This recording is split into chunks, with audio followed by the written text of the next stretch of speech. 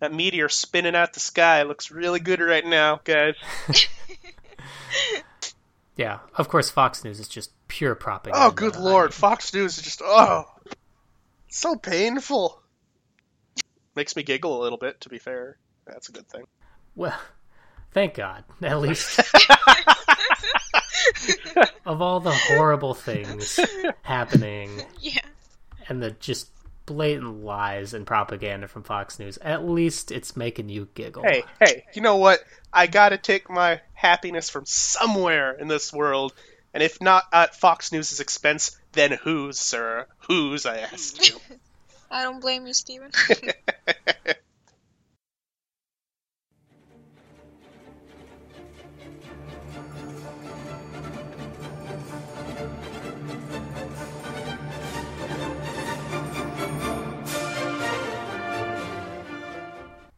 Hello, everyone, and welcome to the Orientalist Express podcast. This is the show that brings together young professionals from all around the world to discuss topics related to the Middle East, American foreign policy, and international relations. The goal of this project is to make American foreign policy easier to understand for people who don't normally follow it too closely. I'm Nicholas Hayen, the founder of the Orientalist Express blog and website. Joining me today in the virtual studio are two of our usual contributors. We have Stephen Howard. Good morning. And Valida Azamatova. Hello, everybody. Be sure to check out the official Orientalist Express website at orientalistexpress.com to read more about the team. At the end of the Cold War, historians and policy scholars began to contemplate what the end of the bipolar world would mean for the future of humanity. Some, like Francis Fukuyama, believed that we had reached the, quote, end of history, where all nations would embrace the economic and political liberalism that had triumphed in the United States, Western Europe, and much of the former Soviet Union. Another, Samuel Huntington, believed instead that conflict among people would simply take a new form. In his thesis, the, quote, Clash of Civilizations, Huntington believed that rather than fighting over economic models like communism or capitalism, or political models like democracy or authoritarianism, that people would instead begin to lose these strong national and political identities and instead fight along cultural lines. So these cultures would inevitably clash with each other and bring about a new fault line for global conflicts. His ideas were and sometimes continue to be accepted by many prominent foreign policy decision makers. So, is the world really headed towards a clash of civilizations, or is Huntington just another naive scholar? Well, I don't think you can really call him naive, but I think to an extent he was a little bit off base. And I will, I guess, hedge my words because I do actually agree with a little bit of what he wrote. And when I say a little bit, if you read the book, probably the first half of the book, I agree with probably 75% of. The latter half of the book, I probably agree with 10% of. And so I actually had a conversation with Lita about this. I think as he kept going, he just, I don't know, he had some ideas and he just started throwing them down on the paper, and I don't think it was a really good idea. But some of his ideas of culture being a universal pull, I do think are to a large extent correct. I think he overestimates the power of cultural pull.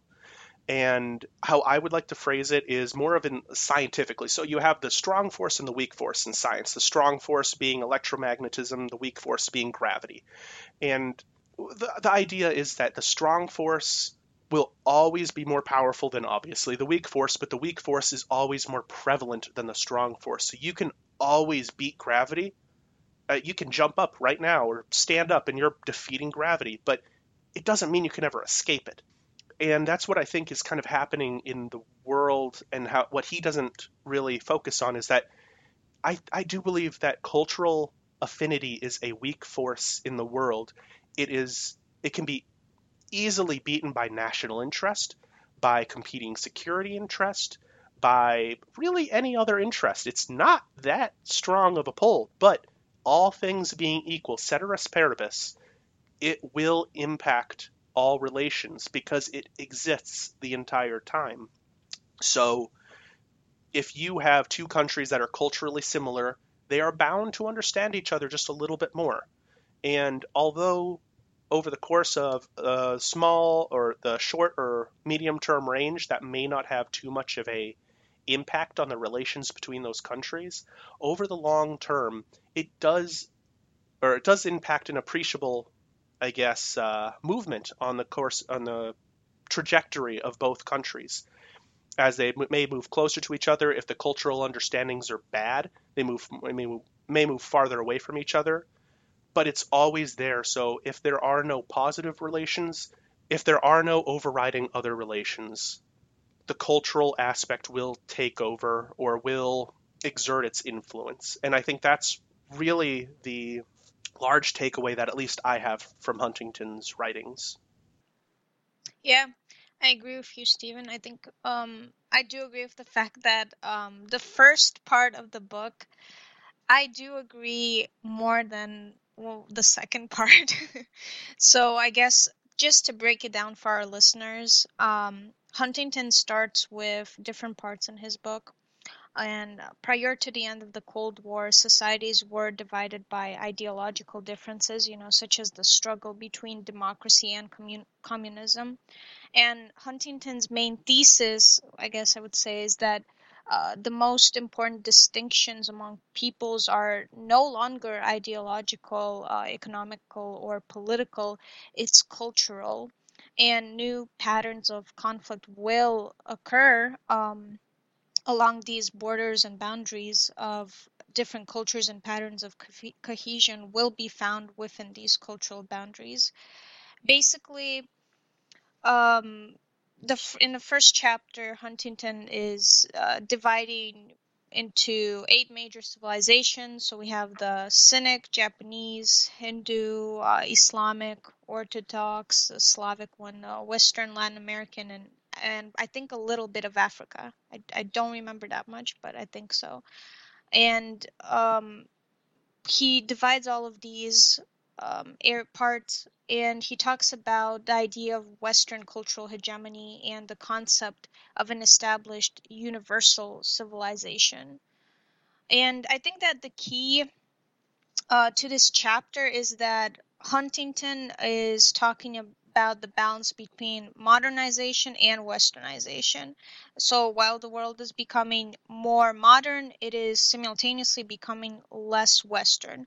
And this is actually where I agree more because he expands this idea in his part 2 of this book.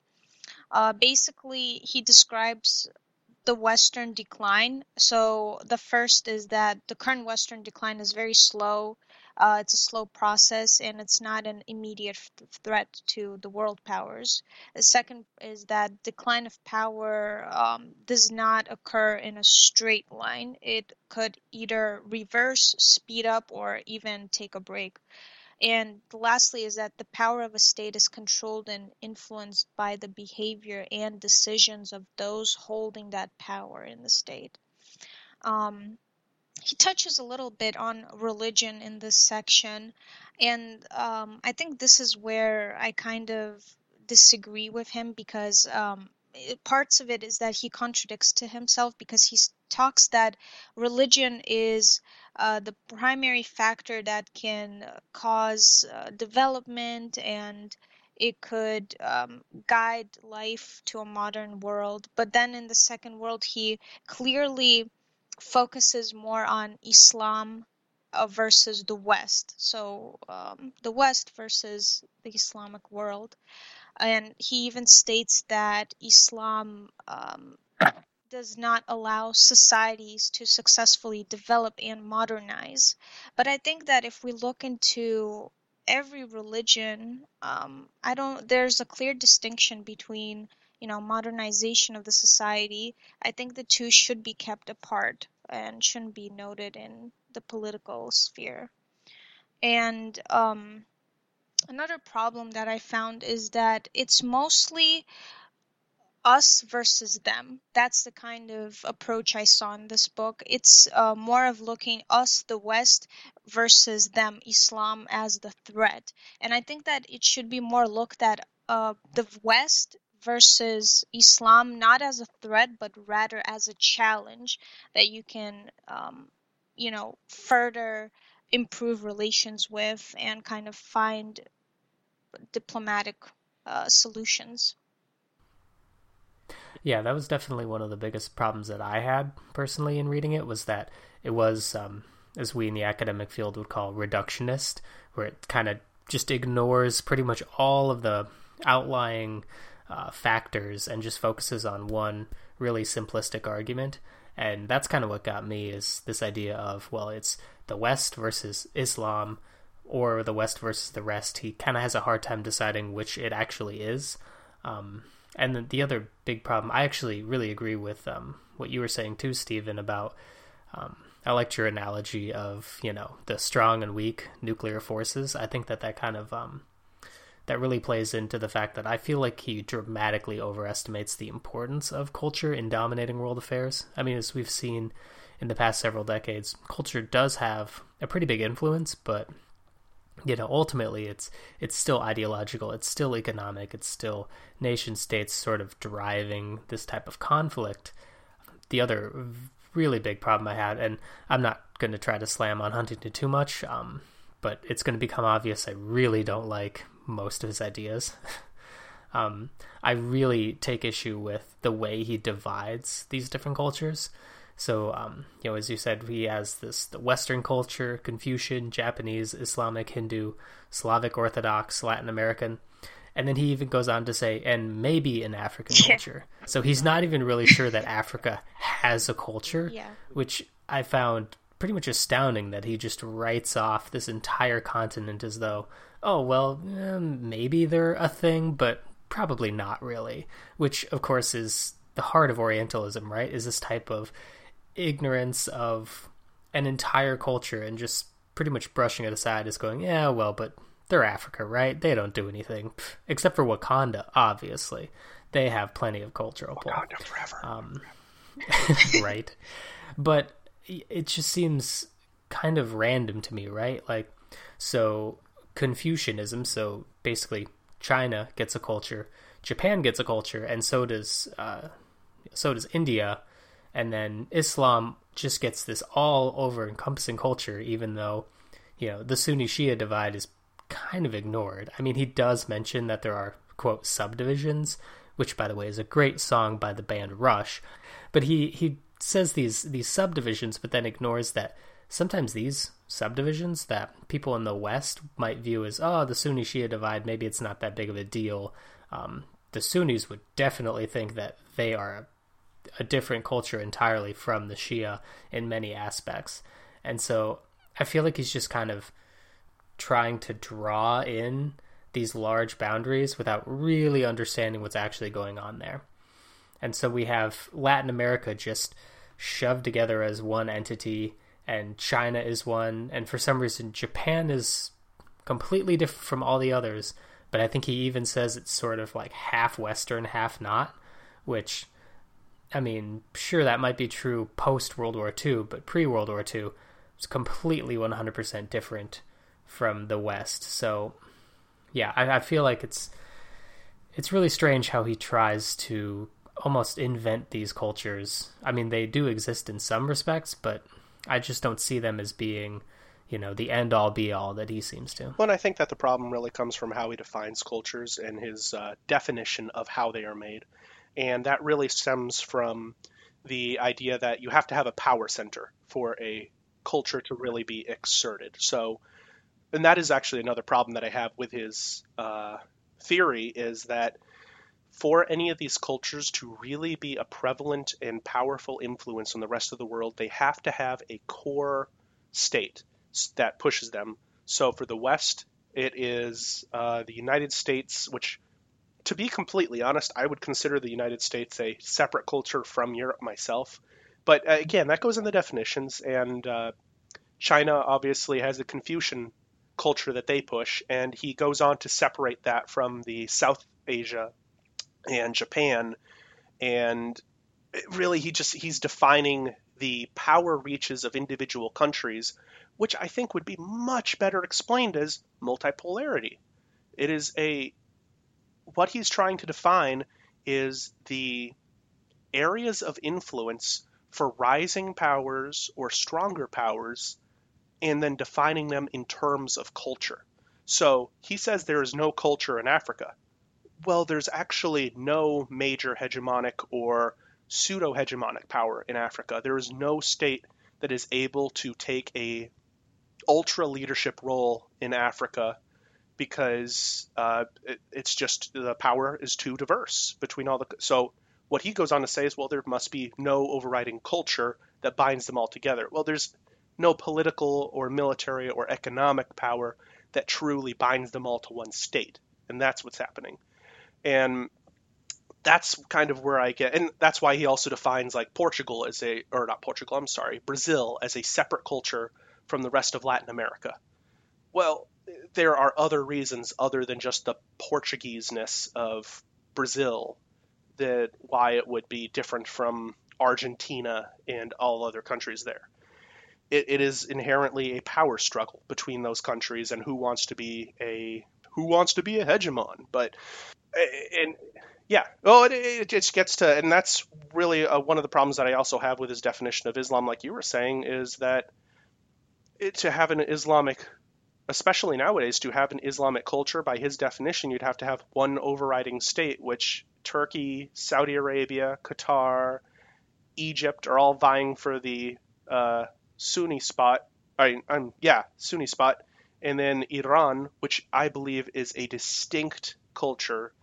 However you want to define it, it is a distinct culture because Persian culture is very distinct from the rest of the world as the Shia power, but there's no real consolidation of power in that area, and that it would be interesting to me, honestly, to get his thoughts as to, as the Islamic influence pervades further into Southeast Asia, does that mean that this culture is moving over there? Because I think he uses culture, as I said, very politically. He does not use culture in the standard sense as how we'd want to say it or how we'd want to use it. I definitely agree, Stephen. I think that is like one of the main problems, is that Huntington is explaining his thesis basically on just like a unique categorization. He's putting all of these these three concepts such as civilization, culture, and identity. He doesn't define those. He just puts them all in separated boxes, just like with those parts of the world that he said with Hindu, Confucianism, Islam, etc. He's not really expanding on them at all. And this type of categorization is really dangerous because you have to understand other aspects of the world. People can be classified on the basis of nationalities, locations, there's classes, social status, languages, and all of these are important in establishing that identity that is relevant, especially in today's world and our world politics right now. And that's kind of the core of it too, is this idea of, he seems to assume that at the end of the day, someone's identity at the core of it is going to be that cultural factor, and I just don't see that as being the case in a lot of different people in humanity. I mean, personally, my identity is a bit more national than this cultural idea. For other people, it's going to be strictly religious. For other people, it's going to be, they don't really have any of these identities. They just care about, going to work every day. Like, they have a different idea of this core fundamental idea of identity, and it doesn't fit neatly into this little box.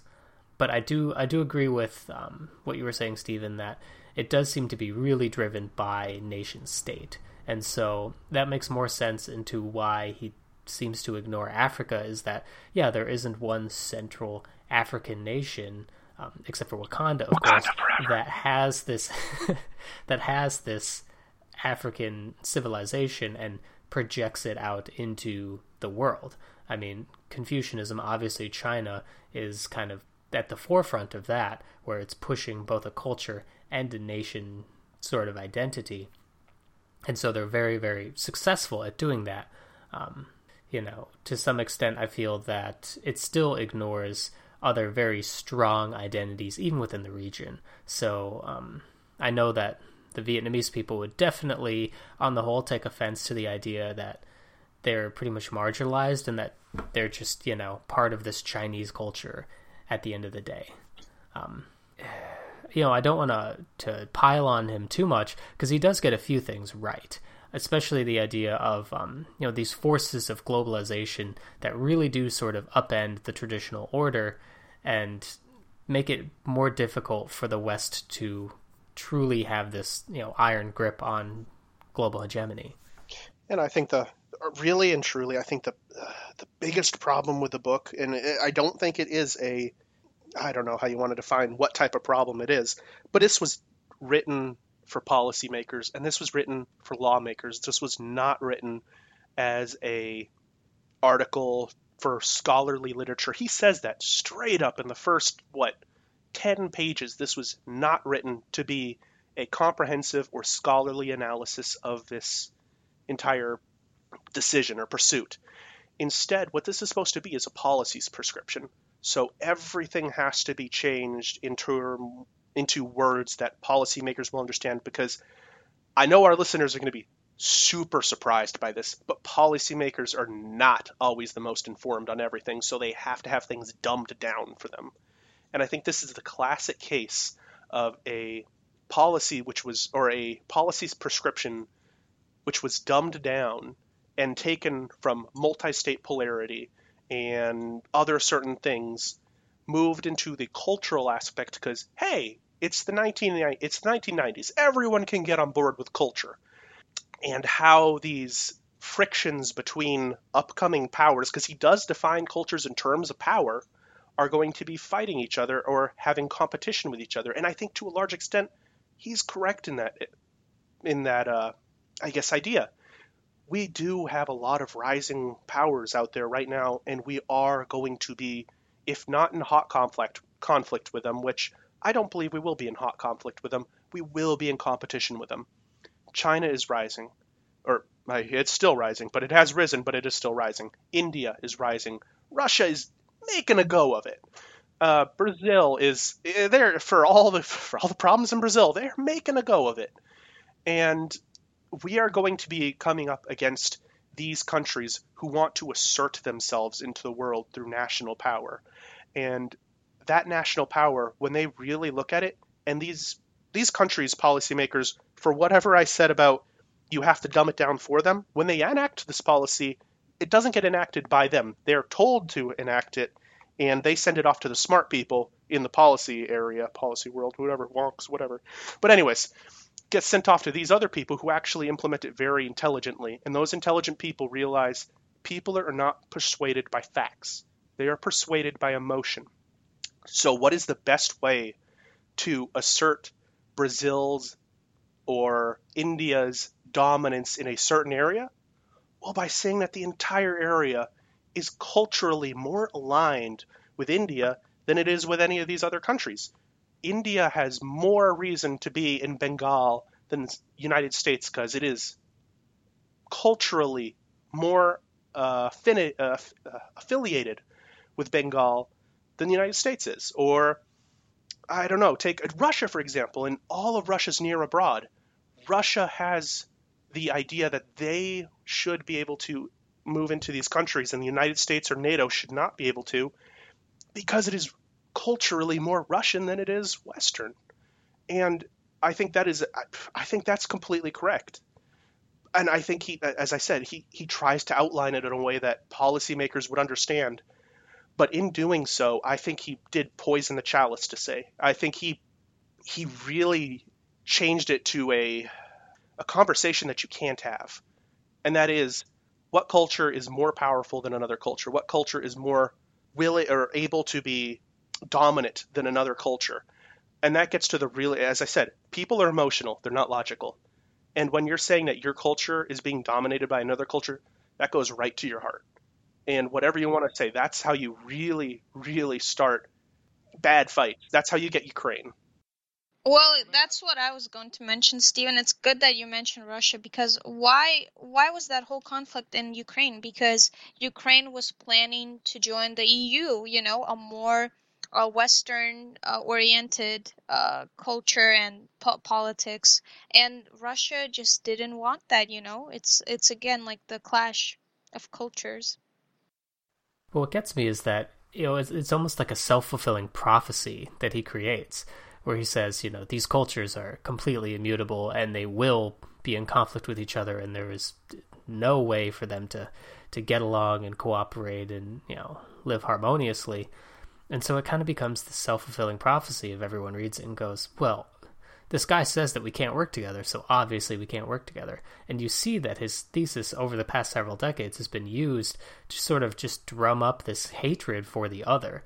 I mean, the classic example is, of people, even in the current administration, who just truly view world politics as a conflict between the West and Islam, and they just see that these are two separate entities that can never get along with each other. And so those decisions further drive even more policy decisions that create this gap and make it even wider and even more difficult for these different cultures, if you really want to call them that, to work together.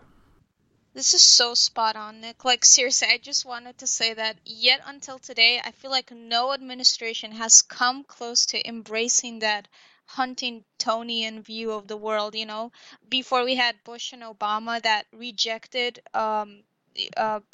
Islam. It was more of fighting violent extremists, but not Islam itself. But when we have Trump, it's more of like campaign promise to explicitly link Islam and terrorism. And this was even mentioned in his inaugural address. And I feel like the president's advisor are seriously endorsing that view of the world. And it's so dangerous. It really is.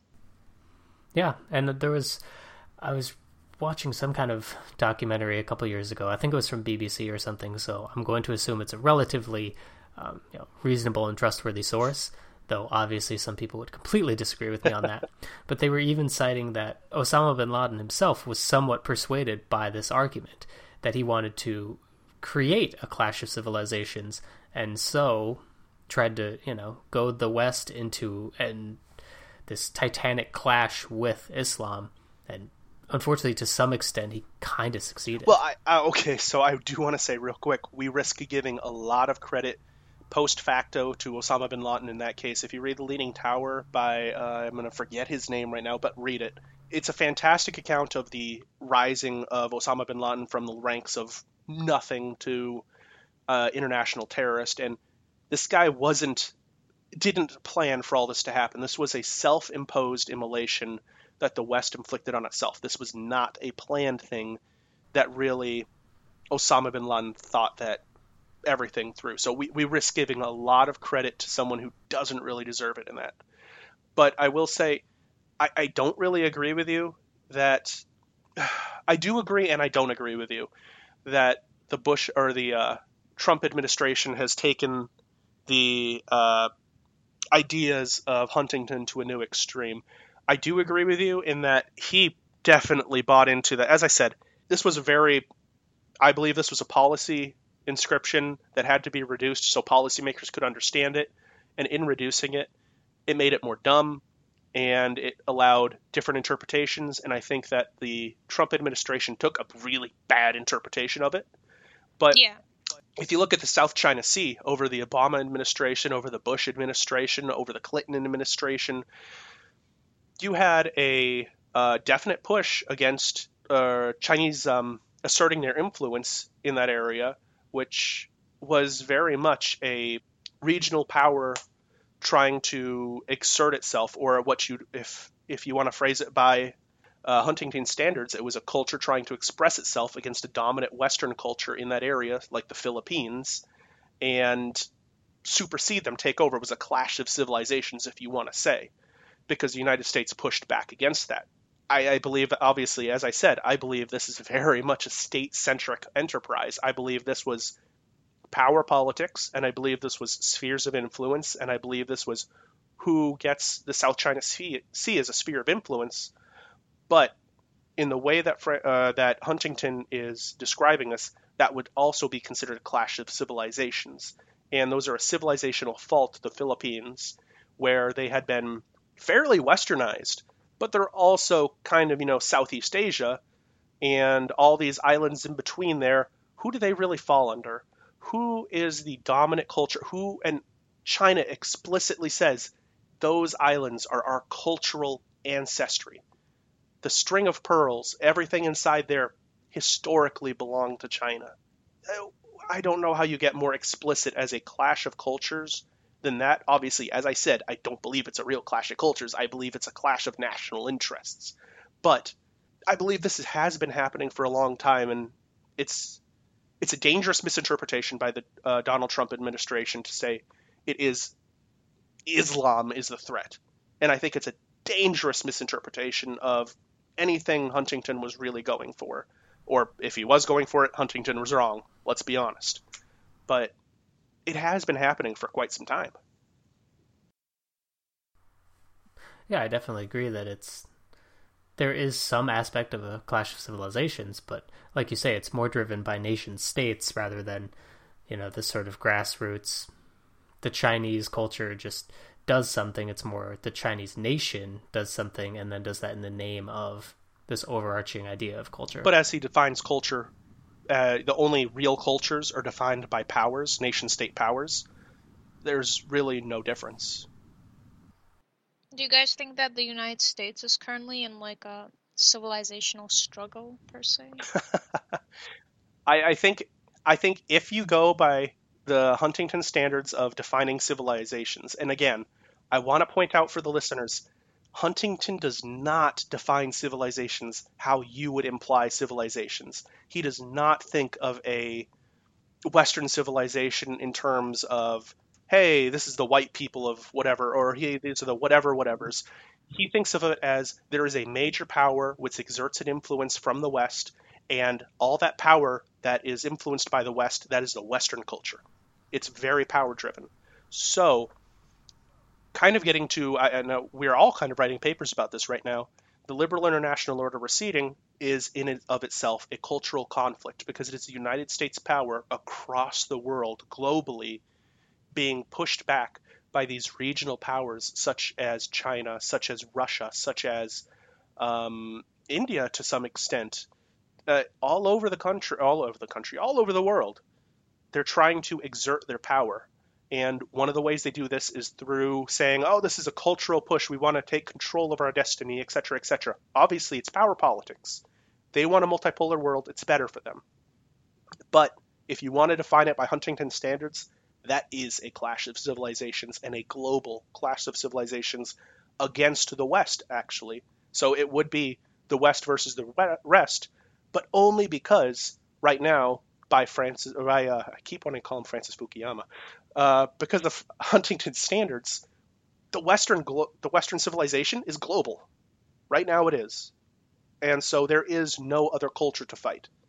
And once the Western culture recedes, once the power of the liberal international order recedes, once the power of Europe and the United States kind of goes back into a more of a sphere of influence for themselves, you are going to see China really much more start clashing with India.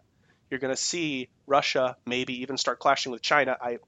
I know other people have different opinions on this, but I don't think Russia's a long-term player in that game. You're going to see Brazil clashing with who knows what, but you're going to see other regional powers try to start to dominate, and you're going to see more clashes of civilizations between differing civilizations. I guess the problem I have is just that the United States is in a unique position where it could at least help manage that sort of Western, I don't want to call it decline, because it's really, relatively speaking, yes, but only because all the other powers are rising. It's not necessarily that the United States is just getting weaker. It's just everyone else is sort of starting to rise to meet its level. We're in a unique position to help manage that and at least make sure that it doesn't spiral out of control and create massive global conflict. Unfortunately, and that's the irony of this current administration, is that we're doing everything we can to just sort of extricate ourselves from our own responsibilities and our own hegemony, and that's just the wrong way to go about doing that. I will disagree with you on that, and not to completely give away my upcoming paper that I'm going to be writing for the Orientalist Express. Please read. But anyways, I really do believe that the United States, by stepping away from the reins of the liberal international order, which had all these institutions which allowed it to project its power across the world, loses a lot of power because you lose power projection. And that is unique to the United States power. We are able to project power anywhere across the world. That is what made us what we were. And once you step away from these institutions, you lose the power projection, and you do lose qualitative and quantitative power from the United States. I do agree 100% that all these other countries are also stepping up. But if the United States had remained as a leader in the liberal international order instead of trying to step away from it, I believe we could have very much guided it, as you say, to a better place. But as of right now, we stepped away from it. We lost a lot of influence. We lost a lot of power. I don't see it. If we have a power level of 100 right now, once we step away from the liberal international order, we're going to have a power level of, like, I don't know, 75 or something, because the magnification of the liberal international order was able to increase the power of the United States just through power projection. So we are experiencing a qualitative and quantitative decline of U.S. power. Yeah, okay, so I guess to clarify, I don't disagree with that. I think it's more like pre-2016, it wasn't inevitable that the U.S. would decline, just that others would rise to meet us. But now, post-2016, yes. I mean, what we're doing is self-inflicting wounds, and that is causing an actual decline. Whereas that wasn't necessarily the inevitable, outcome of what was happening. But unfortunately, the United States has just willfully decided that it will essentially decrease its own hegemony of its own accord. I get that. I agree with that. I get that. Which I find utterly maddening. If you think you find it maddening, imagine everyone else that had so much invested in this liberal international order just to see the United States go, peace! I say we just go back to offshore balancing because it's worked so well in the past. I mean, that's how we have avoided threats such as Napoleon and Hitler, because offshore balancing always works before the fact, not after the fact. 100% definitely works, guys. Come on. So for our listeners who aren't versed in the term of offshore balancing, do you want to just give a quick definition? Yeah, sure. So offshore balancing was a strategy really, I would say, pioneered by the United Kingdom, not the United Kingdom, I'm sorry, Great Britain at the time, as a way of creating a power balance on the continent of Europe. So say you had Germany, it wasn't Germany at the time, but you had the German Federation versus Austria versus Russia versus France versus Spain, and whatever side had the most power, Britain, being across the channel, could just throw their weight behind the losing side and therefore maintain a balance of power and never have anyone dominate the entire continent of Europe. Bring this out scale to the United States, and what a lot of people propose to do is to use the United States as an offshore balancer, which would be to revoke every single alliance the United States has with any country across the world and make us very promiscuous in how we enter conflicts and very much power-based. So, say China is fighting the European Union for whatever reason and however it might be happening, it's happening, and the European Union basically is winning. They are invading China. Shanghai has been taken, and I don't know, Beijing has fallen. There's a pop star running around in the entire place.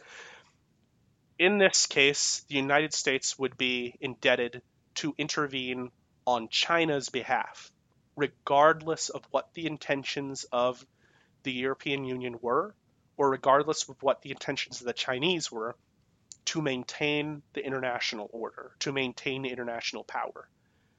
I think that everyone can see where this could go horribly wrong, as in, hey, China has internment camps and is killing just thousands of Uyghurs, and we're going to intervene to stop that from happening. And the United States is like, whoa, whoa, whoa, whoa. You can't actually intervene in China because we're not going to let that happen. Or there's many different combinations of scenarios which make that a horrible decision. It also works very retroactively. So take the example of the United States in World War II and World War I. We did act as an offshore balancer. And when did we enter the fight? After basically everyone had really, really started to get their butts kicked and a whole bunch of people died. It is only a retroactive solution. It's not a proactive solution. It doesn't prevent anything. It just stops the worst from coming.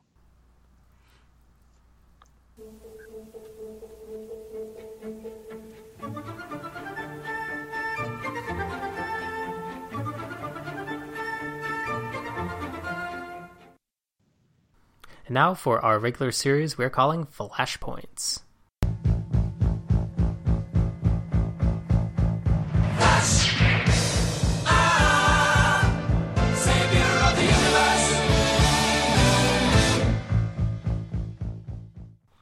This is where we provide our quick takes on a variety of hot topics and events that are going on all over the world.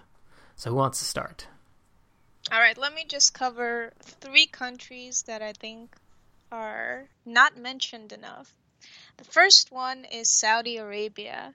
Finally, today from midnight, Saudi Arabian women are going to be allowed to drive, and this change has been announced since last September, and Saudi Arabia issued the first licenses to women earlier this month. This was the only country in the world where women could not drive, and families had to hire private chauffeurs for their female relatives.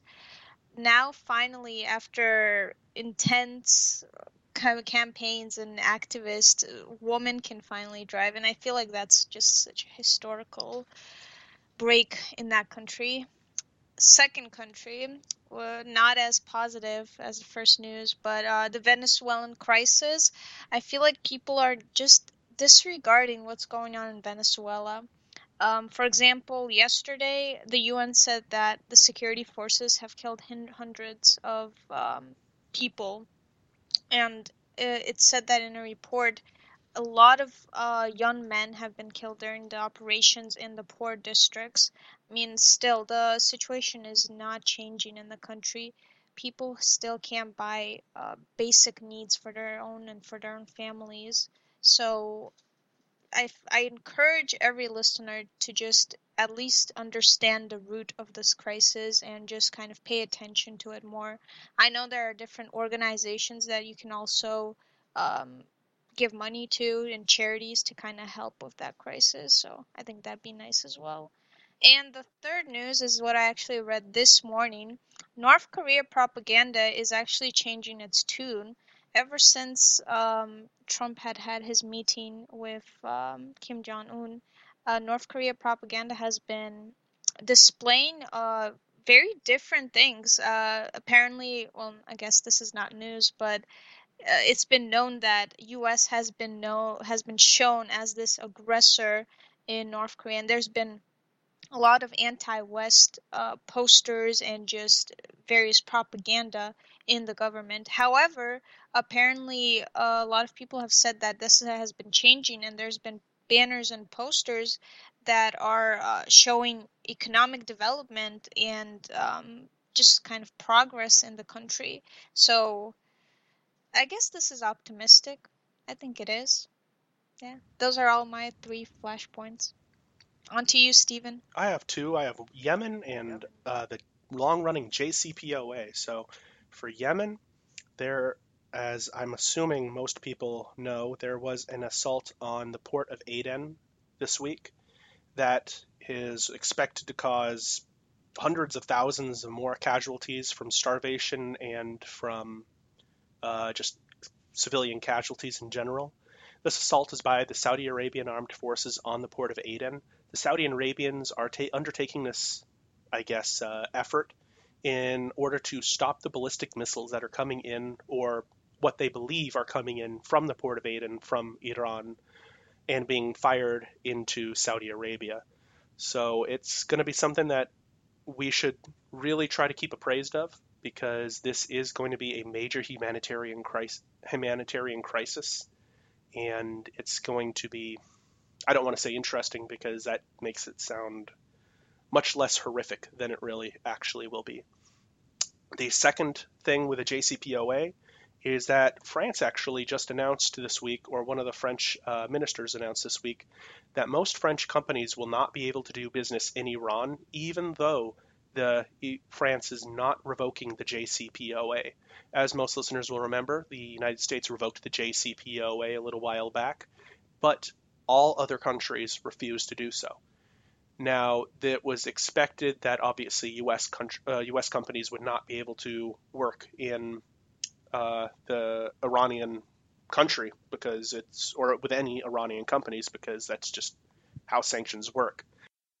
Primary sanctions are when a country imposes sanctions directly upon a different country. So the United States imposing sanctions directly on Iran, so Iran can't do business anywhere else. Secondary sanctions would be sanctions that the United States imposes on companies that work with Iran or countries that work with Iran. So in that sense, France is saying that its companies will not be able to work in Iran because they fear the sanctions that are coming from the United States, which in essence really means that they cannot do any business with Iran and are, while not de jure sanctioning Iran themselves, are almost de facto sanctioning Iran because they don't want to be sanctioned themselves. And it's going to be very interesting to see if this continues. I know we've talked to a couple people in a couple EU countries that are saying that there's just not really enough will or political will to move forward with this in several EU countries. And it'll be interesting to see where the JCPOA goes from here.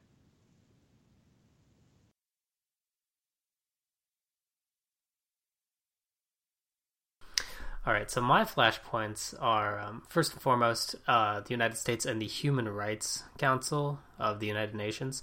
So I think it was just this past week, or maybe the week before, the United States officially removed itself from the Human Rights Council, which is kind of a big deal since this is supposedly the council that tries to fight against just egregious human rights abuses. And of course, the reason the United States withdrew was because of its criticism of Israel for what's happening with the settlement building and the continued blockade of Gaza and that sort of thing. I take a little bit of a different stance than a lot of people I know, where I do criticize the United States a little bit for just pushing that, it's because it's against Israel. It is, the vast majority of what the Human Rights Council does criticize Israel, so there is a little bit of a disparity there. But part of the problem I see too is that the Human Rights Council really hasn't been great about actually standing up against human rights abuses. So there's a lot of nations that are part of this council but still commit egregious human rights abuses, and those particular abuses just aren't called out because, of course, the nations of that council aren't going to call them out. And so it almost becomes a sort of, it's great for punishing the loser of a conflict who engages in human rights abuses, but it's not exactly the best for actually enforcing norms about protecting human rights around the world. I still think it's a bad idea, since the more the United States extricates itself from these types of councils and these institutions, now it has no say in controlling that at all. And so I'd rather have a place at the table of a flawed organization than no place at the table at all. And so my other flashpoint is just the dispute recently between the United States and the G7 nations. So the G7 nations are essentially kind of the core of the powerful nations, including the United States and Western Europe. And so it's sort of an alliance. It's a bit of an informal alliance, but essentially these nations coming together for security and economic purposes. It used to be the G8, which included Russia, but then, of course, Russia was removed because of what was happening in Ukraine. And so very recently, just before the summit with Kim Jong-un, the United States was part of a G7 summit, and it went pretty much disastrously. So the president was trashing the other G7 allies and essentially saying that Russia should be invited back into the organization, which is extremely problematic because, of course, Russia has been causing all of this chaos and all of these issues with so many of the other G7 nations. It was almost a way of just poisoning the well by even suggesting that Russia be invited back into this organization. One would hope that the relationship between the US and the G7 improves after this.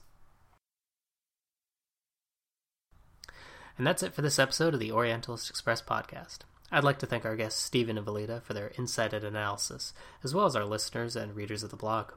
Be sure to check out our website at orientalistexpress.com, like and share on our Facebook group, or tweet us at OrientalistEXP. Our podcast is now available on Stitcher and iTunes, so subscribe to our RSS feed, which is hosted by Squarespace. Thanks again, and we'll see you next time.